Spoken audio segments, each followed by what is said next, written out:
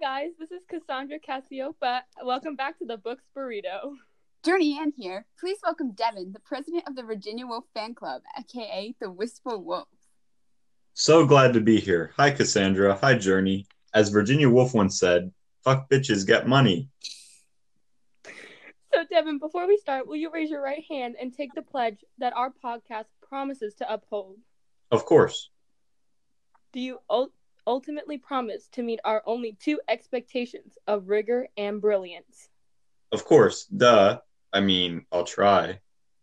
So today, just for Devin, we have a special treat. Just for me. Yes. Since you're such a big Virginia Woolf fan, we've decided to travel to River Ouse at Luce to contact Virginia Woolf herself. Wait. This is where she killed herself, right? Crazy. I have to blog this. No phones. Cut the cameras. Dead ass. Don't worry, we'll keep recording. Good, because I'm meeting my idol, my role model, pretty much my god. Okay, ladies and gents, we will now begin the summoning of Georgina Woolf. You mean Virginia? Who? Her name is Virginia, like the state.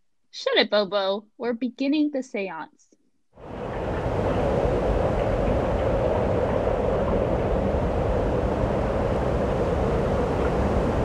Who has summoned me for the nth time? Bro, chill out. It is I, Ballereima, with the Books Burrito podcast and your greatest fan ever, Kevin. I'm Devin. Your take on women regarding rooms and fiscal policy is stunning. Are you okay? Can we get him a glass of water or something? Yeah, I guess I can get a cup from the river. I don't think I would do that. That guy with the mic set up behind those trees just peed in it. What mic set up?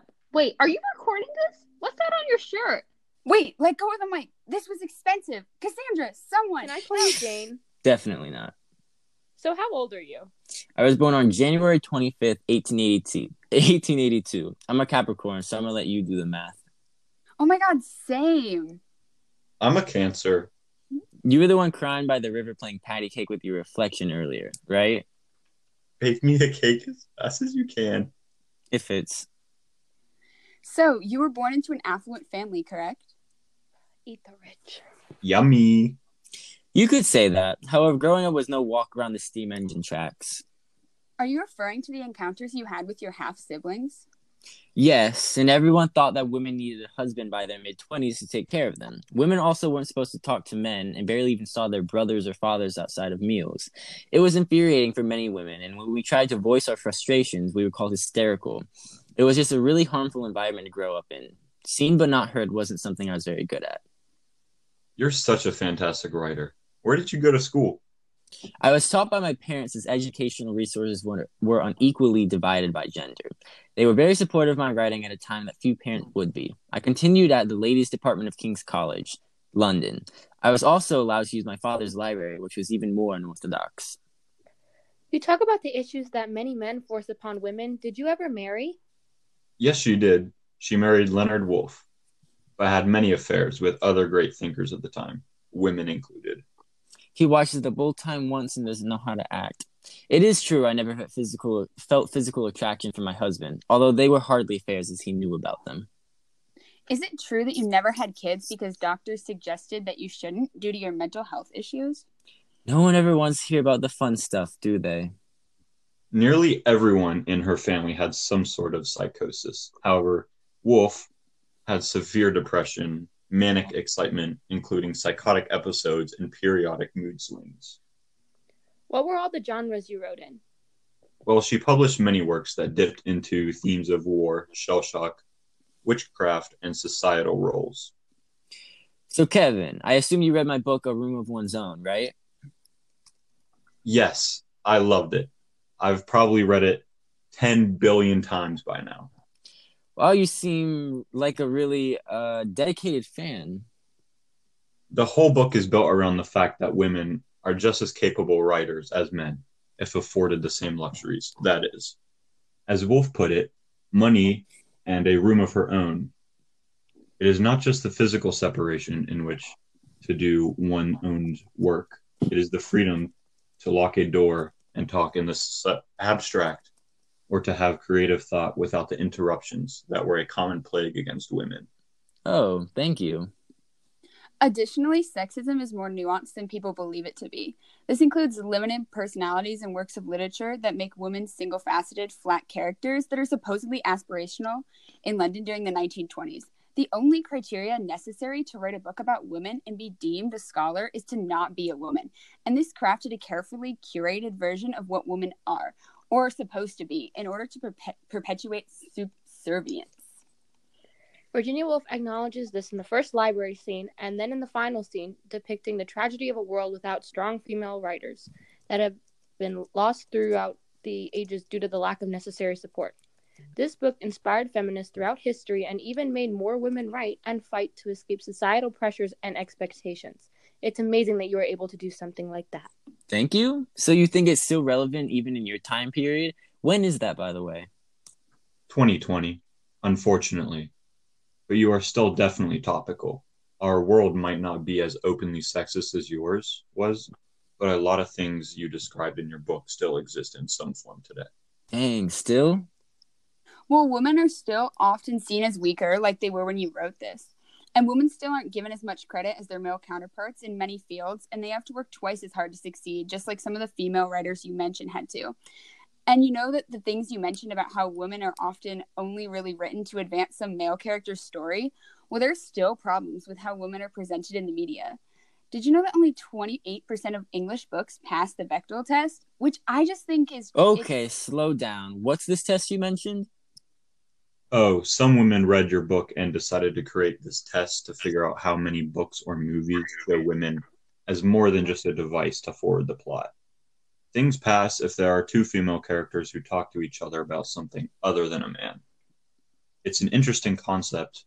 I wish I'd thought of it honestly, because you really have inspired me and would probably would have thought of someone hadn't already, because your book just means that much to me. You are literally my inspiration. I think of you all the time, like when I wake up and when I eat breakfast and when... Okay, thank you for that, Devin.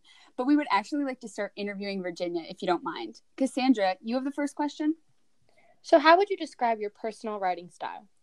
I write fairly informally and with a conversational tone. It is a somewhat personal dialogue between the reader and I. My words are simple and my point is direct. I write how I think. So you can describe a room of one's own as a written form of my stream of consciousness. I just found it amazing, if I may add, how you tackle sexism in our intellectual institutions in such a short but direct 114 pages. Your writing style just matches the subject perfectly. You don't play around. You get to the point and write realistically. Yeah, it's apparently a unique technique because, you know, in the 20th century, we had some writers who just wouldn't shut up and their own books were an absolute abstract mess. I'm sorry, are you adding George Orwell? I mean, have you tried reading 1984? I agree. Everyone else is trash. All hell Virginia Woolf. She's the original Beyonce. Moving on. So if you could get the reader to take away one main argument from the book, what would it be? Well, some of the main claims I highlighted were about how women were constantly put at a disadvantage based solely on the sex they were born. Using my own personal experience, on page 8, I wrote about how I was denied access to a library because I was a woman, who regretted in a low voice as he waved me back that ladies are only admitted to the library if accompanied by a fellow of the college or furnished with a letter of introduction. Yes, that was probably the biggest part of the writing. Another claim I thought you made was that when women could start to write, they had to hide it because women were tied down to their house duties. Yes, It was on page 67, where you said, subject to all kinds of casual interruptions. She was careful that her occupation should not be suspected by servants or visitors or any person beyond her own family party. Jane Austen hid her manuscripts or covered them with a piece of paper. Thank you for saying my quote that I wrote. Yes, I also used other people's struggles and stories to highlight the disadvantage women were at. And I also recall you writing about a tailless cat on page 13 of your book as well. What did that represent? Was this a metaphor? Well, I don't remember the exact wording. I wrote that a long time ago. I do. On page 13, you wrote that the tailless cat, though some are said to exist on the Isle of Man, it is rarer than one thinks. It is a queer animal, quaint rather than beautiful. The tailless cat, in my eyes, represented women's success in the workplace, and losing the tail is a woman having to give up her femininity or a part of who they are to succeed in a male-dominated workplace. I would concur exactly. So if you don't mind, Virginia, we're going to share some tweets and calls with you. Sounds lit. So this first tweet is from @Professor Stapleton @TheBooksBurrito. Could you please do an in-depth analysis of A Room of One's Own? It's not for me, but for some of the students in my AP Lang class. They really seem to be struggling with focusing, like they will not shut up. Tips and advice, please. Isn't that the point of the show or whatever? Yes. We are analyzing and discussing A Room of One's Own with its very own, very dead writer, Virginia Woolf. I feel like that should help the idiot kids in your class. Okay, up next we have a tweet from @Addison H. I liked how Virginia Woolf illustrated most of her arguments. By using colorful language, metaphors, and anecdotes, she kept my attention and made her audience think about what she was saying on a deeper level. The book started off a bit slow, but once I got used to her writing style, it was engaging, and I enjoyed how she looked at a lot of issues through a historical lens. Oh, that's so nice of her. Sounds like she really enjoyed the book. Love my fans. But I'm your biggest. We actually have a caller on the line if you want to talk to one of your other fans, Virginia. Of course. Hello, is this Virginia Woolf's biggest fan? No, I'm right here. Hi, this is Reima, and yes, I absolutely love Virginia Woolf. Oh, so nice. Thank you, BB. So what are your thoughts on A Room of One's Own? I like how this book tackles the issue and how Virginia Woolf's insight is still applicable almost 100 years later. However, some of her analogies and references went way over my head, so it took a lot of rereading to fully understand the book. Like what? Like the whole tailless cat thing. But don't worry, my groups and I figured it out. Are you in Professor Stapleton's class by any chance? That is so weird. How did you know that? Next caller. We have a tweet from @Quinn. My Twitter name is not egotistic because it's just my name. Shut up. That's a mouthful. Yeah, definitely. So this Twitter user said, the book definitely contains some esoteric references that required a quick Google search, but overall, it was an incredibly thought-provoking book that provided a good reading experience. Additionally, once you got past the first chapter of the book, it was fairly easy to follow, even with the circuitous metaphors. In summation, I very much enjoyed the book and thought it was very interesting. I cannot endorse the use of Google. I'm more of a Bing gal. Oh my god, me too. Wow, how crazy. Okay, so our last and final tweet is from @Stephanie Lang. I liked how the book talked about issues that were going on throughout society and also how she would connect those with some of her own personal stories and even the stories of other women. I found the book very interesting and it brought in a lot of insightful analogies. Guys, I know this sounds crazy, but I do be speaking on issues in society. I know, and it's just so amazing. Honestly, you're just perfect. So, what was your opinion on the book, Devin? Reading through this book allowed me to diversify my view on society, because I haven't read many pieces of literature that tackle sexist issues. Because this book is written from a different time period, it exposes and addresses some issues from history, which I found to be interesting. Also, Virginia Woolf is the best. Kiss ass. A what? So that's all the time we have, folks. Oh wait, is that Ballereima diving into the river? Doesn't she know that's the shallow end? I don't. It was great speaking to you, Virginia, and I hope... It was great speaking to you, Virginia. I agree.